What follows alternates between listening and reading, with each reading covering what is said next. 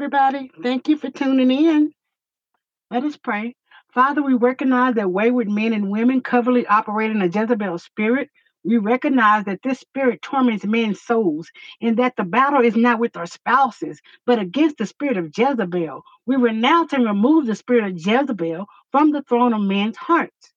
We pray restoration for marriages. In the name of Jesus, we declare freedom, deliverance, healing, joy, and peace for all captives.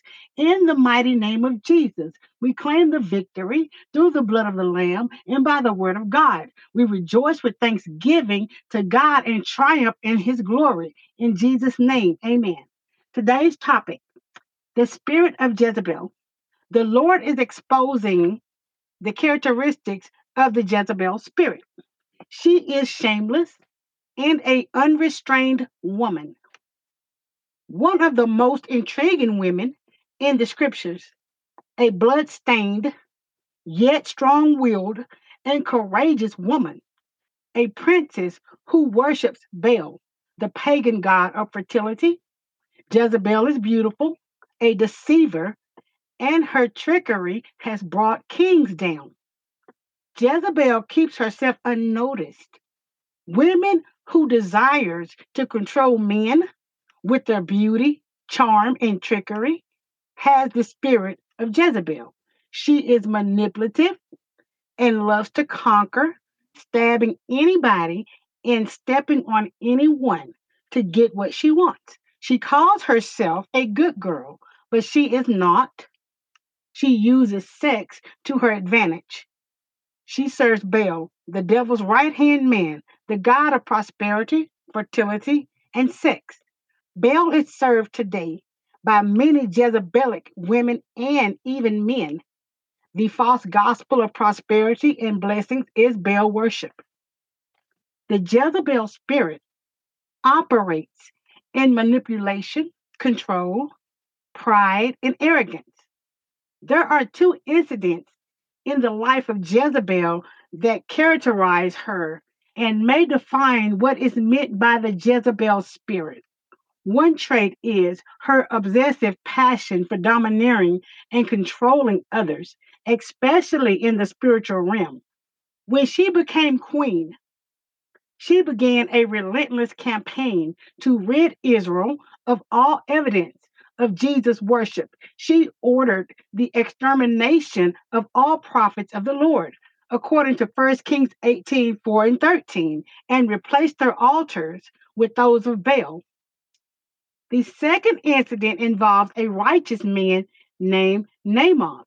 According to Leviticus 25 and 23, he refused to sell Ahab land adjoining the palace, rightly declaring that to sell his inheritance would be against the Lord's command, says 1 Kings 21 and 3. While Ahab pouted and ranted and raved on his bed, Jezebel taunted and ridiculed him for his weakness, then proceeded to have the innocent Naboth framed and stoned to death. Naboth's sons were also stoned to death, so there would be no heirs, and the land would revert to the possession of the king. The Lord himself spoke against Jezebel in Revelations chapter 2, verse 20 through 23. But I have this against you, that you tolerate that woman who calls herself a prophetess and is teaching and seducing my servants to practice sexual immorality and to eat food sacrificed to idols.